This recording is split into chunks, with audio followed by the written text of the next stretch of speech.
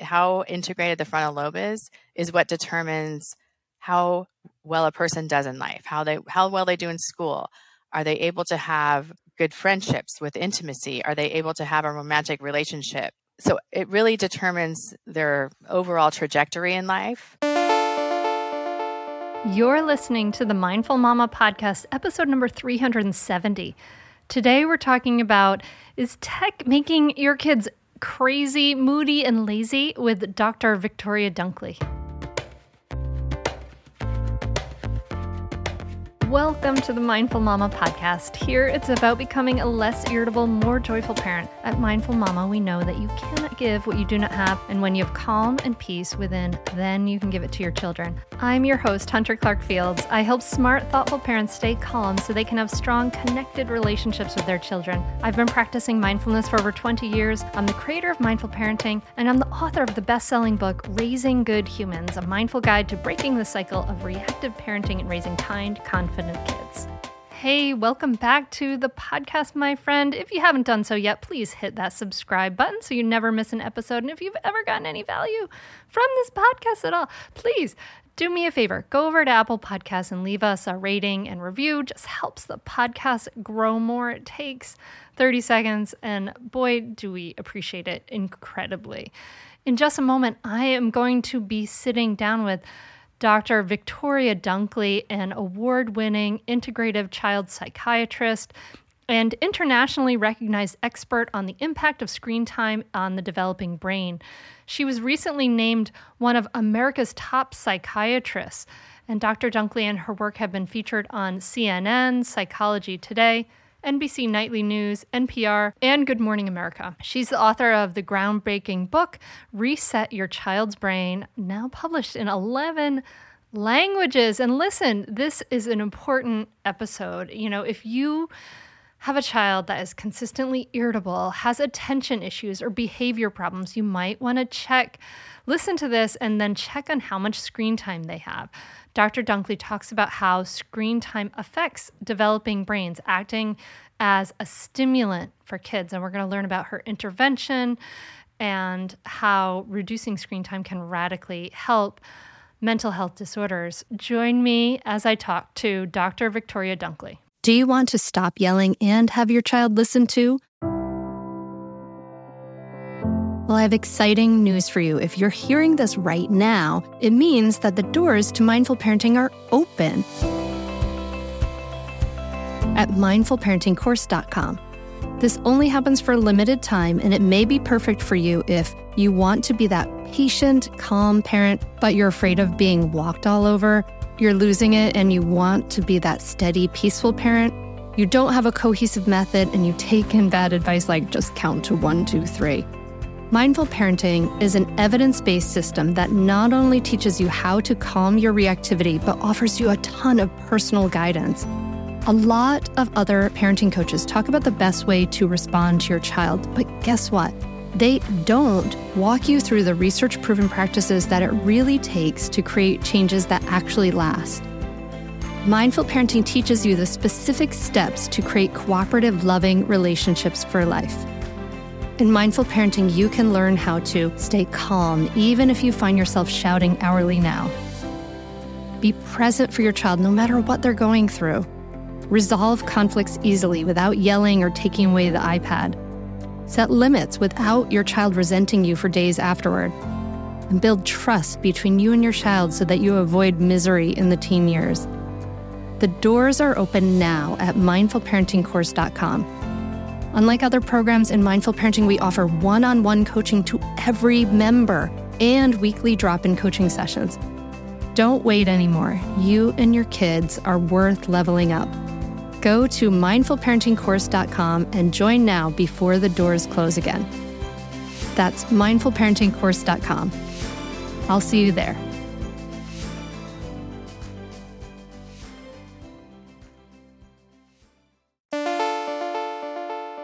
So Victoria, I'm so happy to talk to you again. I'm excited to talk to you again because we are both going to be speakers at Parenthood the Unconference in Abu Dhabi, which is so cool. I can't wait to see you there in person, but I'm so fascinated by what you have to say and what you've been studying and learning. And we're going to get right into that. But you are, you teach about this interaction that we have, and especially our children have, between our screen time and mental health. What was it that drove you to be so fascinated by this subject? It really started almost 20 years ago now. And it was when I first got out of my training, and I was working with a lot of kids with trauma who were either had a history of neglect or abuse or both. And those kids went into fight or flight mode very easily, like a hair trigger response. And I noticed with those kids, if they played video games at all, because back then it was really mostly just video games that we worried about, that they would go into fight or flight very easily. They would be more anxious. I would see kind of their frontal lobe functioning shut down. And conversely, I noticed when we took video games away altogether, not just cut down, but took them away altogether, that they would get unstuck and start to make progress. So I started to implement this intervention of no video games, no screens for 4 weeks. And then I started to use it in my private practice too, where the kids didn't necessarily have a history of trauma, but they looked like they did. They were all in a state of hyperarousal, and then I started just sharing it with friends, family members, coworkers, and just different things. No matter what was going on with the kid, everything seemed to get better. So that's kind of how I got interested in it, because I realized if we focused on that issue first, then everything tended to get better no matter what was going on. So it's interesting because you started out with the effects of what happened. It started out as, in some ways, as an experiment, right? Let's see if this helps. And then you were seeing these effects. And so you just started to see these effects then replicated through lots of different populations that were just suffering effects of, but they didn't even realize it probably at the time. Exactly. Yeah. And I think at the time, we were working with kids that lived in the group home, so we could actually manipulate their environment and track things. And so, like one of the homes that took the video games out of the home, we noticed the behavior incidents dropped by 30% in a month, and this was like the highest level of acute care in the state. So I knew if it worked with like the most difficult kids, like it would probably work with other kids too. And the other population I was seeing at the time were kids with tics and Tourette syndrome. And same thing, like the parent would come in and say, oh, he gets on the computer and he starts ticking, and they would show me videos of the child having tics while they were playing on the computer. And I was just, like the obvious thing, well, don't let him play on the computer. And so I, started to kind of conceptualize what was going on. One was that they were having this hyperarousal effect, like going into that fight or flight mode and staying there. And then also that dopamine was being released, because tics are dopamine related phenomenon. So I knew that just like if you give a kid a stimulant, they can develop tics. So I knew it was something to do with like the arousal system and also with dopamine. And that's, now there's a lot more research on all of these things, and we know that is exactly what's happening. But between those two things, and there's some overlap between those two phenomenon. There's other things going on too, but those two things can kind of explain a lot of the variety of symptoms that we see. So what are these symptoms? What are the effects that you've seen, that some of the negative effects, I guess, that screen time, how it's affecting the body and the brain? And I don't want to say, and I hesitate almost to ask that question, because I don't want people to feel bad or feel like you have to get rid of your smartphone right away, right? Like we just want to, I definitely believe like in the middle path, right? But we want to understand what's going on. What were the things that, how are these kids suffering that changed, that as this was kind of taken away in this fast? Yeah. So what we see, a very typical picture is that the child is irritable and they can't focus and they're disorganized. They might be unmotivated, having social issues, behavior issues. But it really does vary quite a bit, even between like the way boys and girls present. Girls might be more anxious and boys might act out more. But because of that dopamine effect, we even see things like kids are becoming psychotic, like they'll start hearing voices or they'll become paranoid. And obviously everyone's very alarmed when something like that happens and they start, throwing around schizophrenia or using antipsychotic drugs. And really when you just take away the screen stimulation, it goes away. So there's really a lot, and then also obsessive compulsive disorder. That was another kind of really specific thing that used to be, relatively uncommon. And we're seeing that a lot now. It's one of the strongest associations between screen time is OCD-like behavior. Mm-hmm. And when you just talk to random parents, a lot of parents, their kids aren't in treatment necessarily, but a lot of parents do report that their kids are very obsessive or counting things or, needing to do things in a certain way, just kind of obsessive compulsive behavior that I feel is related to screen time, especially from the pandemic. So I always tell parents, like, I don't want to stress anybody out. I just want to provide information that could provide a possible solution to, whatever is going on with someone's child, and that there's a way to do things in a certain order to kind of reset the nervous system and then figure out how much screen time a child can tolerate. All right. So the screen time is, what I'm gathering is that the screen time is acting like a stimulant, yes. And so it's giving the child energy. Yeah, they're sitting still, right? And exactly. And so this, in some ways, like this energy has to go somewhere. So it's going into irritability. It's going into OCD. It may go into what else? I mean, how does it affect That's mood exactly or right, behavior and social skills, right? Like we have a lot of, and would this be something that would affect ADHD? Because I imagine there's like hyperactive, right? Like that's energy that's going into those kids. Right. Exactly right. So it is like trapped energy. So you're getting this fight or flight mode that's being triggered, and then it's combined with being sedentary. So the normal reaction when you have fight or flight is that you're either fighting or running away. There's a big discharge of physical energy. Or freeze, but now, right? Freeze is one. Or freeze, yes. Yeah. Okay. So freeze, obviously they're frozen. They're not, it's another survival mechanism. But if you're frozen all the time, that energy is not being discharged either. Okay. Yeah. But typically, if we just look at fight or flight, it's the energy should be discharged. You're in some kind of situation, or even if you freeze, like you tend to run away after that, and so that you're all ready to survive. So the energy is getting trapped, and that's exactly a perfect way to put it, is that it's trapped and there's no way to discharge it. So, and we know that even if kids are getting exercise, obviously that helps. But if they're still sedentary with this combination of fight or flight and being sedentary at the same time, you do see some of this trapped energy. So some kids, it comes out as movements like tics, or they're just very restless or more hyper or impulsive. Other kids, because the hyperarousal kind of shuts down the frontal lobe, they can't focus. And also because their nervous system has been bombarded by all this artificial stimulation, that kind of depletes your mental reserves. So kids, even kids that don't have ADHD might look like they have ADHD.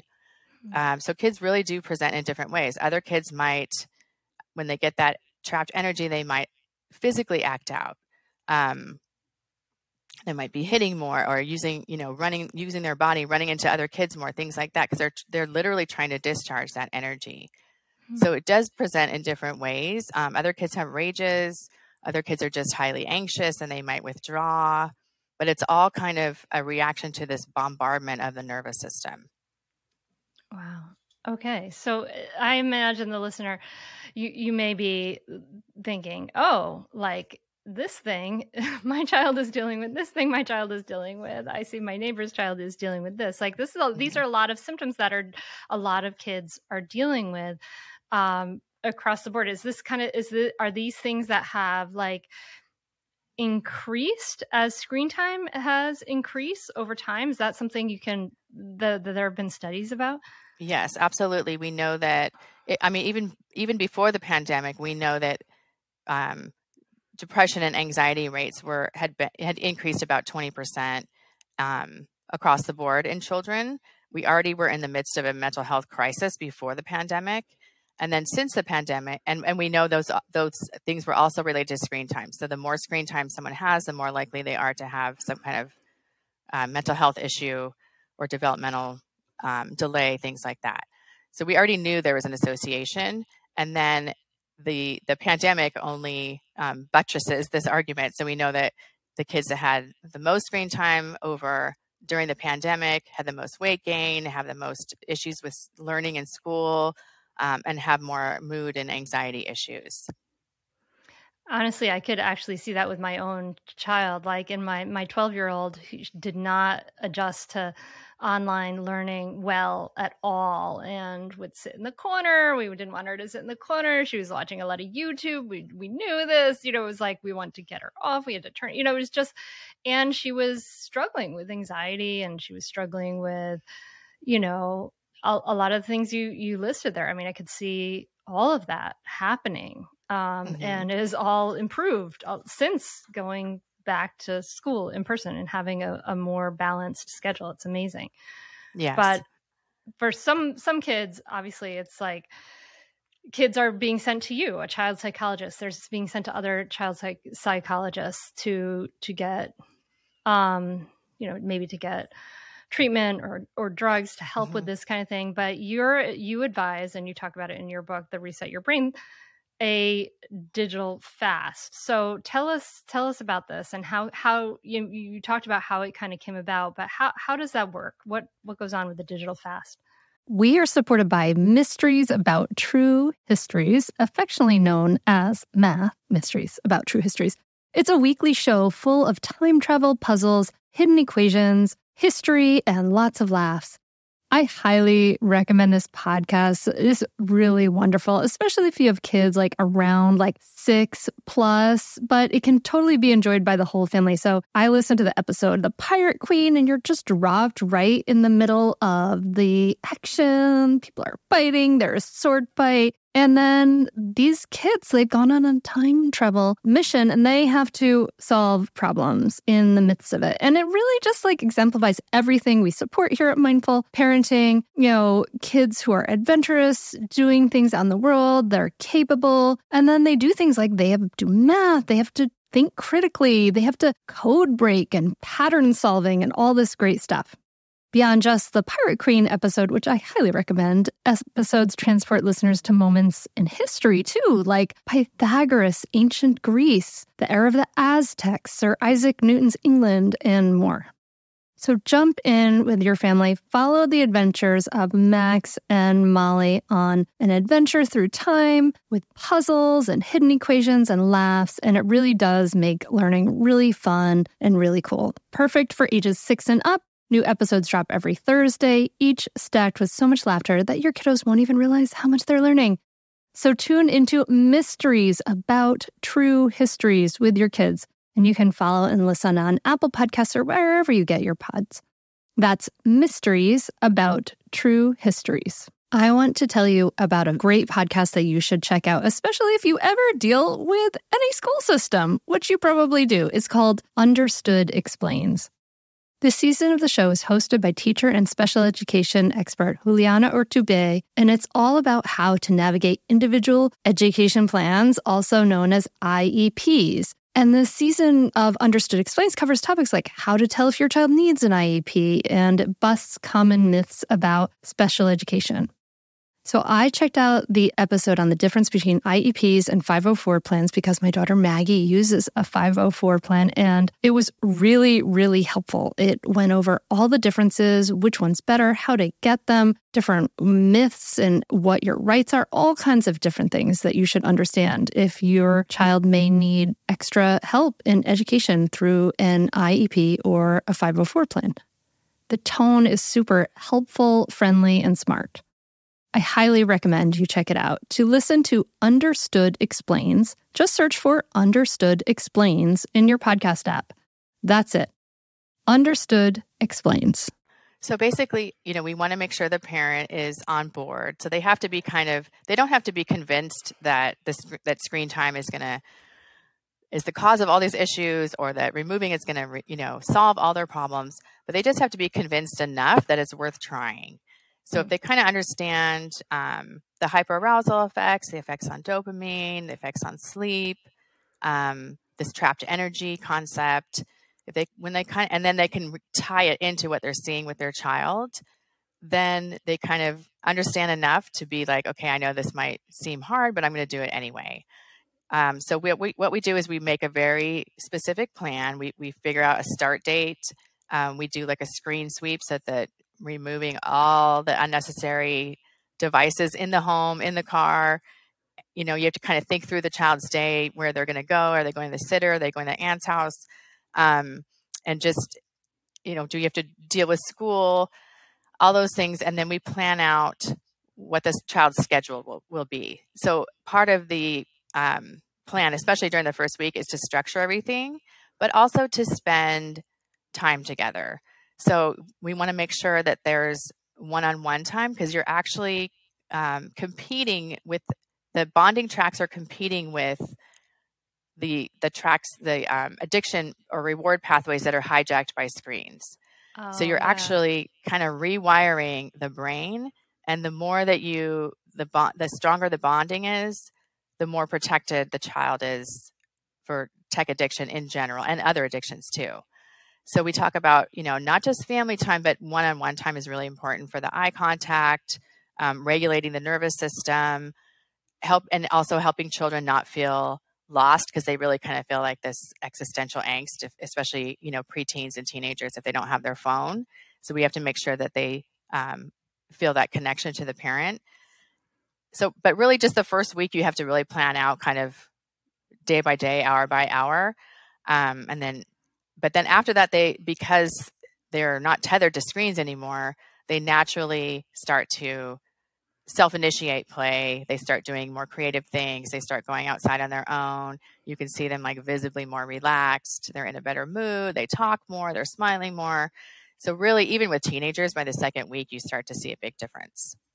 And then we just, we do it for at least 4 weeks. Some kids, it's even longer. For example, if they're really, really addicted, or the depression's super severe, or the child's on the spectrum. So, sometimes we do it longer, and then we see how it goes. We want to make sure their system is reset, and we track certain things like, are they sleeping longer through the night? Are they getting their homework done faster? So we try to track something that's objective, and see how they're feeling. And then from there, you can try to reintroduce if that's what you want to do, in very small amounts. And then we keep tracking things to make sure the child doesn't fall off track. Wow. So I imagine that people have they have a hard time with this, but what I'm kind of hearing is that you're getting to, like, you want to see, what is the child's mood like? What is their behavior like? Are they having all these issues without the screen time, right? Like, you're kind of seeing, okay, is this something that will help? I mean, do you find there must be kids, of course, that have issues, even when you get to that baseline, that you may want to treat and help. But I guess, I don't know. I mean, what do you see as far as in your practice, as far as people having this reset be a solution for them, or how many? I guess I'm kind of curious about the percentage. About how many you mean respond to it, or yeah. Mm-hmm. I mean, it's virtually everybody does. If they don't, it's usually because something's gotten missed. They have a device under their bed, or an old laptop, or an old phone, or something like that, or they're using a friend's phone or something like that. So we do troubleshooting to see if something got missed. And then sometimes there's another addiction going on, like with teenagers. Sometimes they're, say they're smoking pot or something like that, and so there's still like a significant something's in place that's really bothering them. But even I would say at least 80% of the time, they're going to get at least 50% better. And then you could see what's left. Is there other issues going on at school? Of course, there can still be some depression, anxiety, things like that. But you just see such a huge improvement that I always start with it, and I always try to talk parents into it, and I always revisit it. And sometimes it might take parents, 2 years before they're ready to do it. But it's just such a worthwhile intervention that I just always, revisit. And sometimes people will do the fast, and then they'll go a year or so, and then they're like, hey, we're off track again, and we're seeing all the same things again. And then they do another fast. So it's, it's kind of like, every family has kind of a learning curve, and a lot of times the screens come in too soon, too much and too soon, and then we just have to kind of adjust. So sometimes parents say like the fast was the easy part, and living afterwards is harder. Oh yeah. How do you reintegrate into daily life? I'm curious about with teens. What about that connection with their peers, right? With the that social connection, because I know they, like when I was a teen, you could go to the park and there might be other people there. You could call people on the phone and not get sidetracked into whatever. But like right now, like I know my daughters communicate via text. Like that's how they communicate, is via text. Or my one daughter, her best friend is a half an hour away. So they play Minecraft together and they're talking on the phone like while they do that. But so what about that social connection for teens? Isn't that an important piece? I mean, that's one of the reasons why parents have a hard time doing it, because of that exact reason. But what we see when families are actually finally do it is they work around it in some way. Like I've seen some teens, start calling each other on the phone. I've had other families just say, hey, this is what we're doing. You have to text my mom if you want us to set up something. So they still end up like setting up social activities, but they're not texting. They're not on social media. And then inevitably, and also, if the parent is spending time with the teen during that, if the parent is absent, it's not going to work. The teen's just going to rebel. And the parent, if the parent commits to doing it too, that helps the teen feel like, you're doing it as a family unit and everyone's in this together. But inevitably, the teen feels some kind of relief, because especially with social media, like there's so much pressure just to keep up and like figure out what everyone's doing and tracking your likes and posting and streaks and, all that stuff. And all that's, they're forced to have it be gone. And then they say, wow, I feel so much better.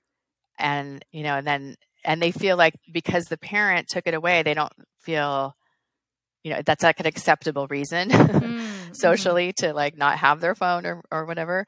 So I think, and also if you kind of frame it as, let's do this for 4 weeks and see what happens. I know it's going to be hard. You're going to feel anxious, but we're going to get through it together. And these are the things that we can do as fun things to kind of offset like how you're feeling right now.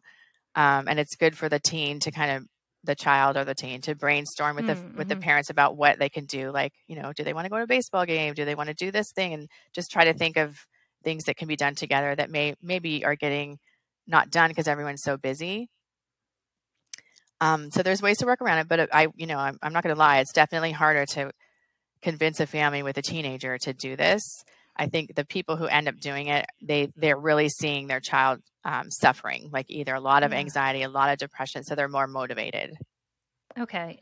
Or maybe their kids are younger and they have more. The younger ones is definitely do it easier. More easily. Like, yes. Well, this is what we're doing. Right? Exactly. Yes. That would not fly in my house.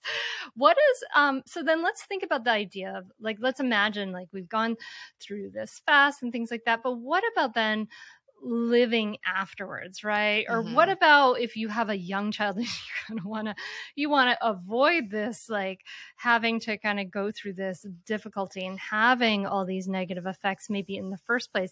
I'm curious about that piece of like, well, how do we live comfortably with this, right? Like I can see, a lot of us maybe taking a month or two to fast, and I would love that. And I imagine I would enjoy that a lot, actually. But then I'd want to, watch some movies, and I'd want to see the new, Game of Thrones show, and I don't know, there might be some, a child might want to reconnect with their friends on doing something like Minecraft or something like that. So what are the kinds of, you talk a little bit about the different kinds of content and how they have effects, but maybe we could talk about that. Like what are some of the healthier ways? Are there healthy ways to have kids and screen time mix, or are they all doomed to be irritable and ADHD and depressed if we're letting them, have screen time? Yeah. It's $1 million question. I think, some people say, like, you look at the 3 C's, like, are they just consuming, are they creating, or are they connecting? So obviously the creating and connecting with others, people view, and there's some research showing that it's not as problematic, shall we say. But it really depends on what's going on with the child. So if a child is, connecting or playing Minecraft, let's say, I have many kids in my practice. Minecraft is one of the most addictive games. So I probably have more Minecraft addicts in my practice than any other game, because it's insidious and it kind of sneaks up on you, and parents think it's harmless. So I think all of those things can still be addictive. Or I have another young adult who's he's writing a novel, and he's been writing it for years, but he's also completely socially isolated. And so if you just hear like, oh, he's writing a novel, he's creating something that sounds healthy. But then when you look at the way his life is and the dysfunction that's going on, you can see it's still a problem. And if he got away from that, he probably would be forced to socialize.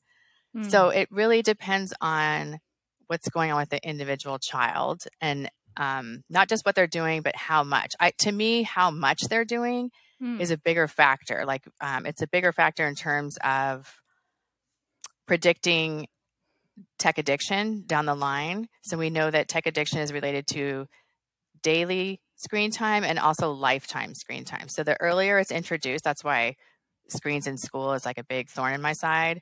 The earlier it's introduced, the more likely they are to get addicted later. And also just obviously like just a time factor, the more that they're on their screens, the less time they have for exercise and sports and music and face-to-face socializing, things like that. So I think to me, I look at more how much time they're doing it, and if they have a phone, things like that.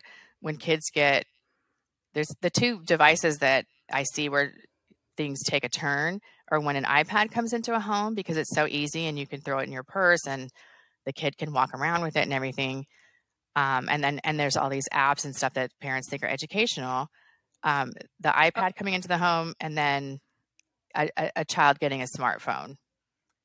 So if you were like to kind of do a timeline, those are the 2 things that we see, can cause a problem, and maybe not right away, but if you look 6 months, a year down the line, and then, there's an issue. I mean, I could see that, we have neighbors that we carpool with to the bus stop, and my daughter's 12. She doesn't have a phone, but their son's like 8 or something and has a smartphone. And, he's like playing video games, like while standing in the car or standing at the bus stop. And, there's a time that would have been maybe a social time. Maybe it's socially awkward, but then it's so weird because as parents, like, what are we modeling too? Like I got really frustrated one day when I went to pick up at the bus stop and I was running late, and we have to drive to this kind of, bus stop, and all the parents are in their own cars by themselves, probably looking at their phones. And I'm just so frustrated. Like, what are we modeling for our kids that we can't? It's like too awkward to have awkward conversation with other parents in your school that you'd rather like talk to that, I don't know. It's so frustrating. Yeah. Sorry. I mean, that's definitely, yeah, it's a huge issue. And I think, when parents start suggesting we're going to do a screen fast with their kids, immediately the kids are like, well, what about you? You're on your phone all the time. Dad's on the computer all the time, or whatever. So those things definitely do matter. But it's really important for parents to say, I know I need to work on it too, and not to get defensive and say, because every parent says, I'm working, I'm doing this for work, or I'm doing something for you, or whatever. So I think it's about like creating habits so that you're not on a device when you're in your child's presence, ideally ever, but at least for for certain times that you block off and you consider that time sacred. Modeling definitely helps, but I think like the situation you were talking about, like, I think it's okay to say like, okay, this in my car, there's no devices in my car. That's the rule in my car. And you guys just need to talk, And so I think, and I think just hearing from parents and, friends who have teenagers and stuff, I feel like it's getting a little bit more acceptable to kind of be that parent that puts their foot down and says, well, this is what we're doing. And I don't think other parents are, I think other parents are welcoming it more. Like they're like, oh, that's great. I agree with that. Of course, there still might be parents that take offense or something, but I just think, even though everything's, it's more entrenched than ever, I also feel like there's a growing swell of parents who are, having those kind of limits, or saying, oh, when we do play dates, we're not using any phones, or we're not gaming today, or whatever. I do think there's more parents are doing that. And I also think there's more parents who are really delaying giving their kids a smartphone. And I'm seeing kids here in LA that are just getting a flip phone or a dumb phone, and that's it. And then all the other moms are like, I'm going to do that too. So I am seeing those kind of trends go on. And so, there's hope, I would say.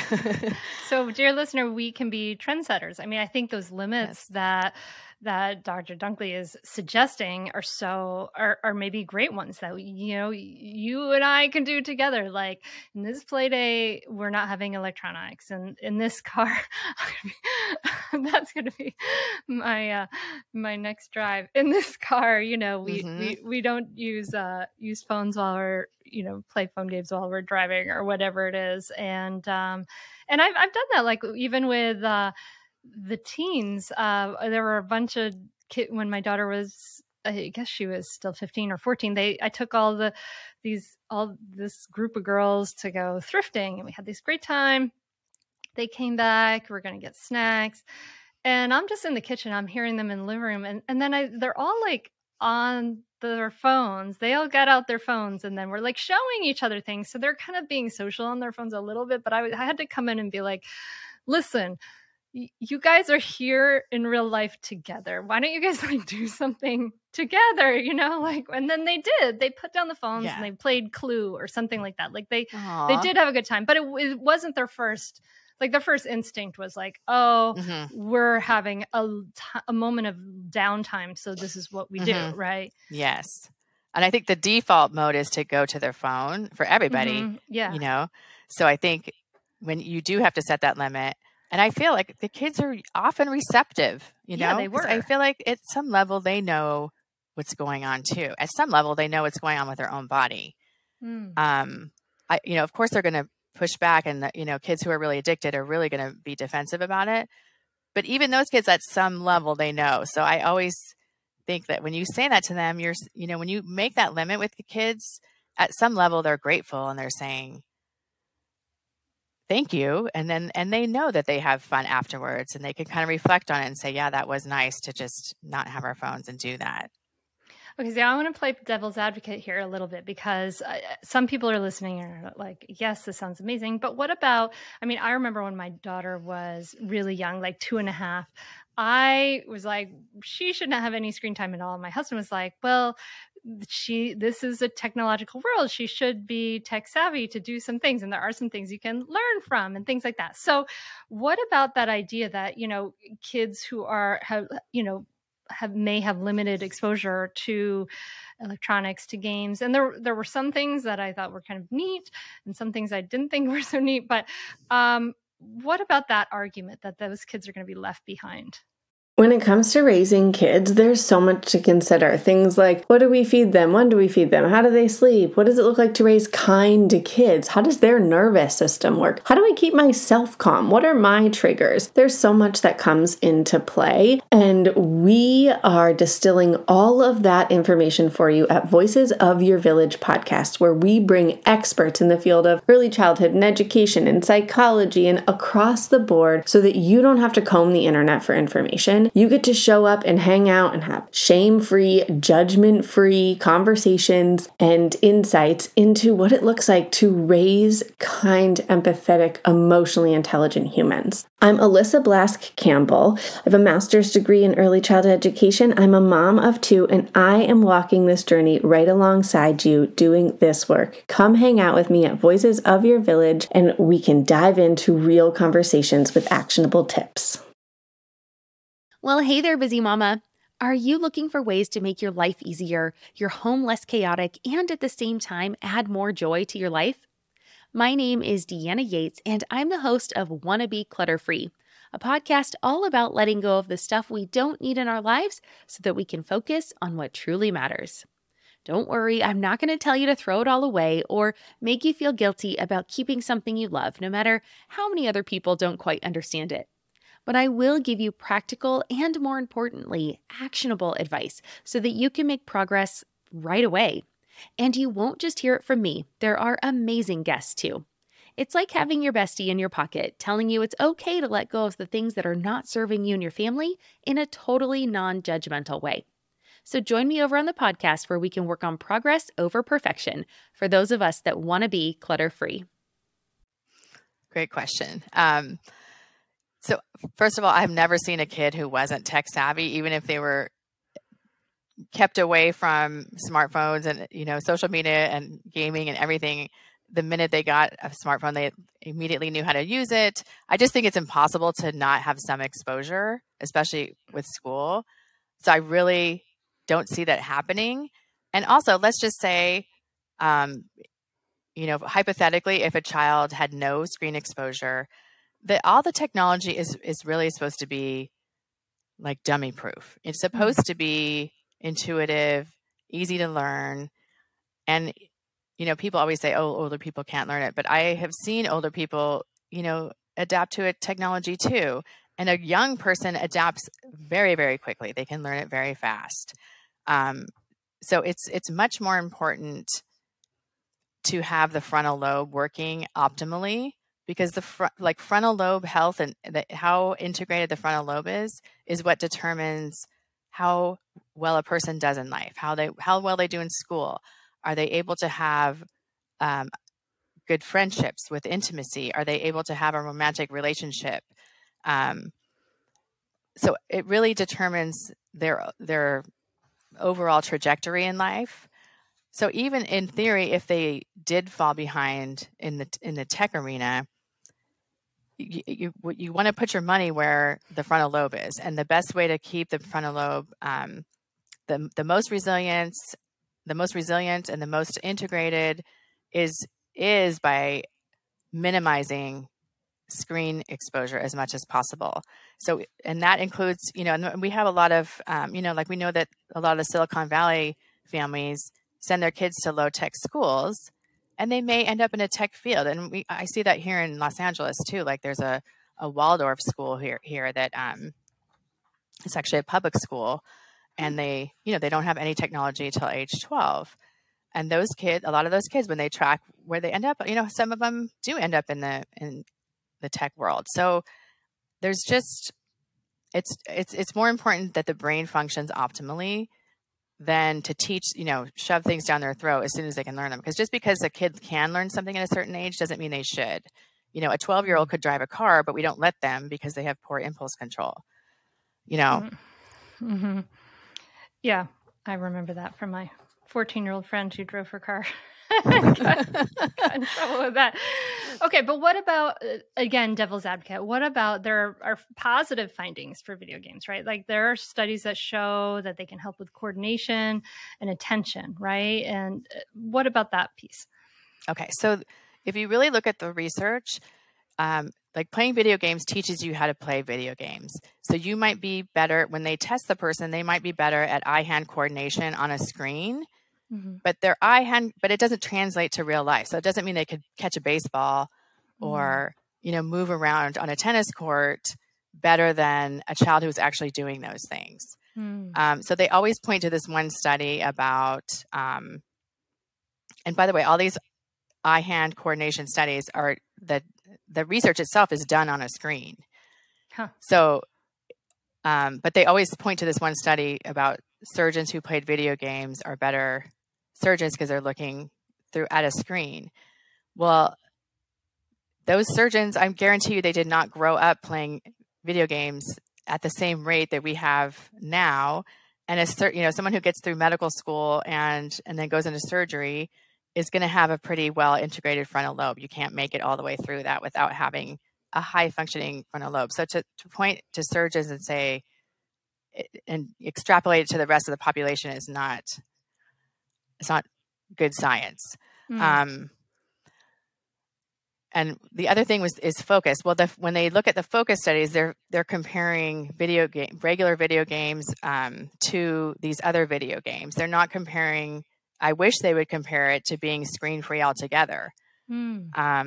So when they say that it helps attention, like there's a new, I think it's approved for the treatment of ADHD. When you look at the research for how that treatment got approved, they were comparing it to other video games and showing this child's attention was better and their impulse control was better compared to playing this other game. Oh. So that's all they had to prove, that it was superior to playing another video game. Okay. All right. So knowing all this, and ask, right? if you sorry no, please. But if you ask any teacher, one of the things when I first got into this was also because I happened to have a lot of teachers in my patients whose parents were teachers, and they all were saying the same thing. Like in the classroom, they could pick out who played video games and who didn't. And like the kids who played video games were just spacey. They weren't getting their work done. And they could just, without even looking at their work, they could just go through the room and say, he plays, she plays. They could tell. So the attention thing, we know there's a lot more research. There's a mountain of research showing that gaming and screen time in general fractures attention, even, within, and some of the research shows that within 11 or 12 minutes, the attention is already worse. Wow. So, yeah. So the advocates of gaming and things like that, they'll always point to this. There's only like a couple of researchers that everybody quotes for the attention piece and the eye-hand coordination. And then the other 95% of the research is showing the exact opposite. Okay. All right. So knowing all this, right? Knowing that it's affecting the brain, it's affecting the body, it's affecting behavior. So knowing that screen time is having this incredible negative effect on brain, body, behavior, it's lending to psychiatric issues. You have a young son, right? Like, how is this shifting and changing all this knowledge? What are you doing to limit his screen time and also have him be part of the world? Well, I think what I'm actually doing now is I'm stricter than I even thought I was going to be, because my son is sensitive. So he's sensitive even to like toys that have buttons. So I started to just realize that anything that was artificial, it made him dysregulated. If he was in the natural world and he was outside and he had toys that made him, think and move and create, he's like a different child. So, he doesn't have any screen time on any kind of regular basis. Once in a while he gets to watch sports with his dad or a documentary. I'll let him watch 10 or 20 minutes here and there, but it's very little. And even during the pandemic, I noticed with Zoom, he would like press his body back against me or he'd fall on the floor. And I was hearing the same thing from parents. Like they would say like, my child starts rolling on the floor. And I feel like that's because they are feeling bombarded and they're trying to like ground themselves, like literally. So I know other families, even at a young age, they can do FaceTime. And my son, I could tell as he's getting a little bit older, he can do some FaceTime without losing his mind. How old is he? But he's 5 now. Mm-hmm. But that's kind of, and everybody around me kind of knows like what I do. And a lot of parents are really open to talk. I don't talk about it. I let other people bring it up to me, but a lot of parents are curious about it. And then they see things in their own home. And so, they ask about it. And then in terms of school, my son is in a public school, but we did a lot of touring and researching and And we picked a school that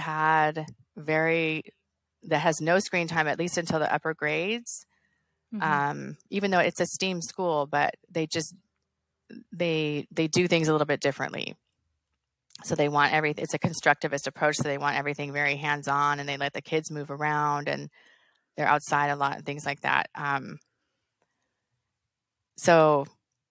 But I could see, most of the schools we toured, it was devices even in kindergarten. So it's depressing. It is depressing. I mean, in kindergarten, they should be, they should be playing dress up and playing outside in kindergarten. Yes. And even in first and second grade, like there's a really good school district that's a couple miles from here that we planned to go to until I saw what was going on. But the second graders there were saying in second grade, they were getting an hour a day on a Chromebook, or, I think it was Chromebook or iPad or both. And I remember the little girl saying, that she hated it, and she felt like whatever apps they were using, she felt like were stupid. And the mom said, well, an hour is not very much. And I thought, yes, it is. Especially when you start multiplying all those hours and adding them up, that's all time that could be spent moving or, doing what we know helps development. Just like I was saying earlier, just because they can get on, log on and use an app and click away doesn't mean they should be doing it. It doesn't mean that is superior to having a human being interaction or even just playing during that time. Yeah. I mean, I guess teaching wise, like in schools, it's easier if all the kids are sort of typing and submitting their things like that, right? Like it's easier from the teacher's point of view to scan and read and all of those things. But it's kind of an experiment, I guess, that we've been doing for the last maybe 10 years or so, like on kids, where we adults are making this assumption that it's equivalent. But you're saying that is really, really not equivalent, and there's dangers. Yes. And the ed tech companies are saying that it's equivalent or superior even. And there's entire organizations that focus on this one topic. But I think, then the school spends money on it. And then even if they see it's not working, of course they want to make it work, So it's a problem. Even at my son's school, at the beginning of school, I walked him to his class one day, and they were showing the kids a YouTube video about, I forget what the name of it, but some of the other kids knew what it was, but it was, alphabet and numbers coming up on the screen. And I was like, why are they doing that? Like the kids could just be, the teacher was like, well, it's just a chaotic time, and I'm trying to like handle all these kids. And it turned out like all the classes were doing it, but a bunch of the parents were like, wait, why are you showing that video? Like, most of the parents were just saying like, what's the purpose of that? But I think because enough parents asked about it, they stopped doing it. So that was like a good, because I'm always telling parents, like, always use your voice if you think something's going on at school. And if a group of parents says something together, that helps too. Because there's a lot of excessive stuff going on in schools that they could get rid of too. It's not just, doing their work on the laptop. Like sometimes they're rewarding kids with iPad time or letting them, get on their phone if they get their work done or, things like that, or they're showing videos unnecessarily. Like there's just a lot going on in the schools that could be done away with. Yeah. I mean, it's so normalized in our culture. Yeah. It's interesting. I think it's hard to kind of walk the middle path with this. I mean, I guess from my own point of view, like I feel really good about the limits I set for my kids when they were younger. I feel like that shaped a pattern, and it's much harder to kind of go backwards than it is to go, than to restrict as kids were older. Like we set some things in patterns, like this listener knows we've done a screen-free Sunday forever and ever and ever, right? So we have kind of a reset day, and, we have limits on time and all those things. But it's interesting now because with my daughters being 15 and 12, we're giving them more freedom for them to like feel what works for them. And think maybe we gave my oldest one a smartphone too soon, but at the same time, maybe she's a unique kid. I mean, she actually had TikTok on her phone for a little while. And so my husband got it for a little while to experience it. He felt like it was breaking his brain. But then she took it off. She didn't like how it felt. She didn't like how it felt. And she took it off her phone.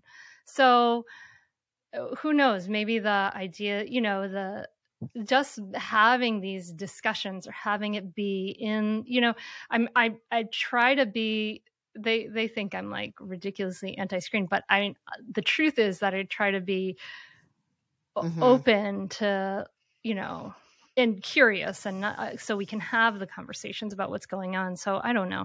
I think it's a hard path to walk as they get older, because it's a very messy path, right? Because some kids have a phone at 8 and, and then some kids don't. And some kids were raised in a stroller watching an iPad, and some kids are like,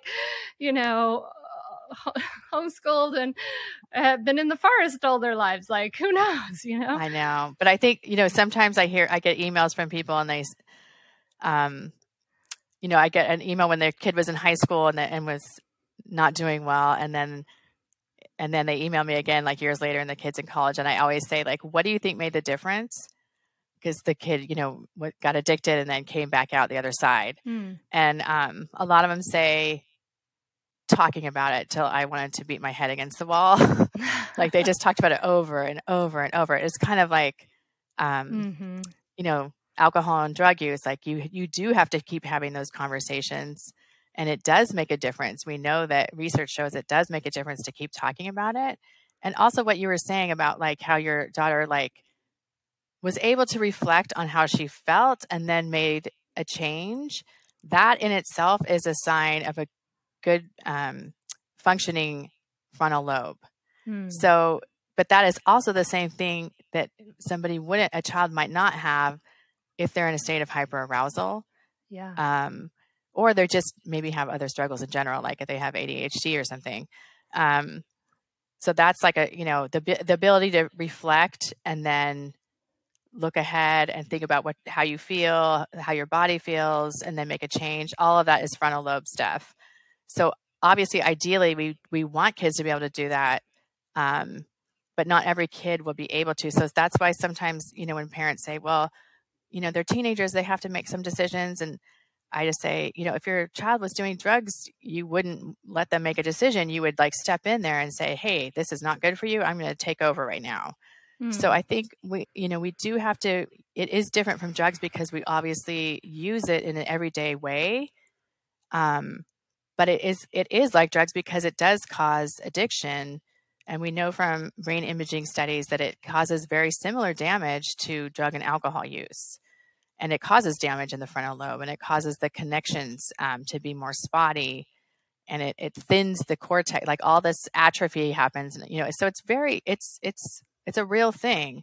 So we have to be really careful. And I always, even with young adults, sometimes I have the parent just say, look, you're still living in my house. This is what's going to happen. If you want to continue to live here, we're going to do this fast. And this is all the things you have to do to live here, So I think, we have to kind of realize that their brains are not yet ready to manage these things. It's unrealistic. And plus there's like a whole industry of, there's a whole, like, departments of engineers who are designing these things to be addictive. So it's not just like it's like the devices themselves. And they constantly want the user coming back. So early on, it might be, you might get on TikTok and say, oh, this doesn't feel good. But if it can be insidious. Like, they might like it at first and just do it here and there. And then after a while, they can't get themselves away because they're hooked. Yeah, it's that attention economy. Yes. Well, I think this is really important. I'm so glad you've come on to talk about this. And in fact, actually, I feel like I feel hopeful because, like, there's so many things that this simple, side effect free maybe not so simple, but in some ways, very simple side effect free intervention that can happen like almost right away can have incredible effects. I mean, I think that's very, very hopeful for a lot of parents who, may have kids suffering from, lack of focus and behavior issues and irritability and OCD and all of those things that you listed that can happen. Thank you so much for coming on the Mindful Mama podcast. I appreciate it so much. Victoria Dunkley's book is Reset Your Brain. And where can people find out about you and what you're doing and continue the conversation if they want to? Well, it's just to clarify, it's Reset Your Child's Brain. Oh, sorry. Thank you. That's okay. And my website is drdunkley.com. And there's a free email course at drdunkley.com/video games. And I also have a blog on Psychology Today called Mental Wealth. And there's like 50 articles that have to do with screen time on there. So that's also a big, can serve as a big resource for people for different things like tics or, mood instability, things like that. Again, thanks so much. I really appreciate your time. And I look forward to seeing you in person. And it's been really just so lovely to talk. Thank you. That was a great talk today. Thanks, Hunter. What an eye-opening episode this is. I'm so excited to share this really important work. But listen, if it has scared the bejesus out of you, don't worry. They're not all the news on tech and screens is bad. We have some guests coming up soon. We're going to talk about some research that gives some nuance into some of the positive effects of screen time. So there is a lot to learn out there. Stick with the podcast. We are going to bring it to you because this is such an important issue these days. So I hope this has helped you. I hope you can share it with people in your life who can benefit. I know I will be, and I'm wishing you a great week, my friend. Thank you so much for listening. Namaste.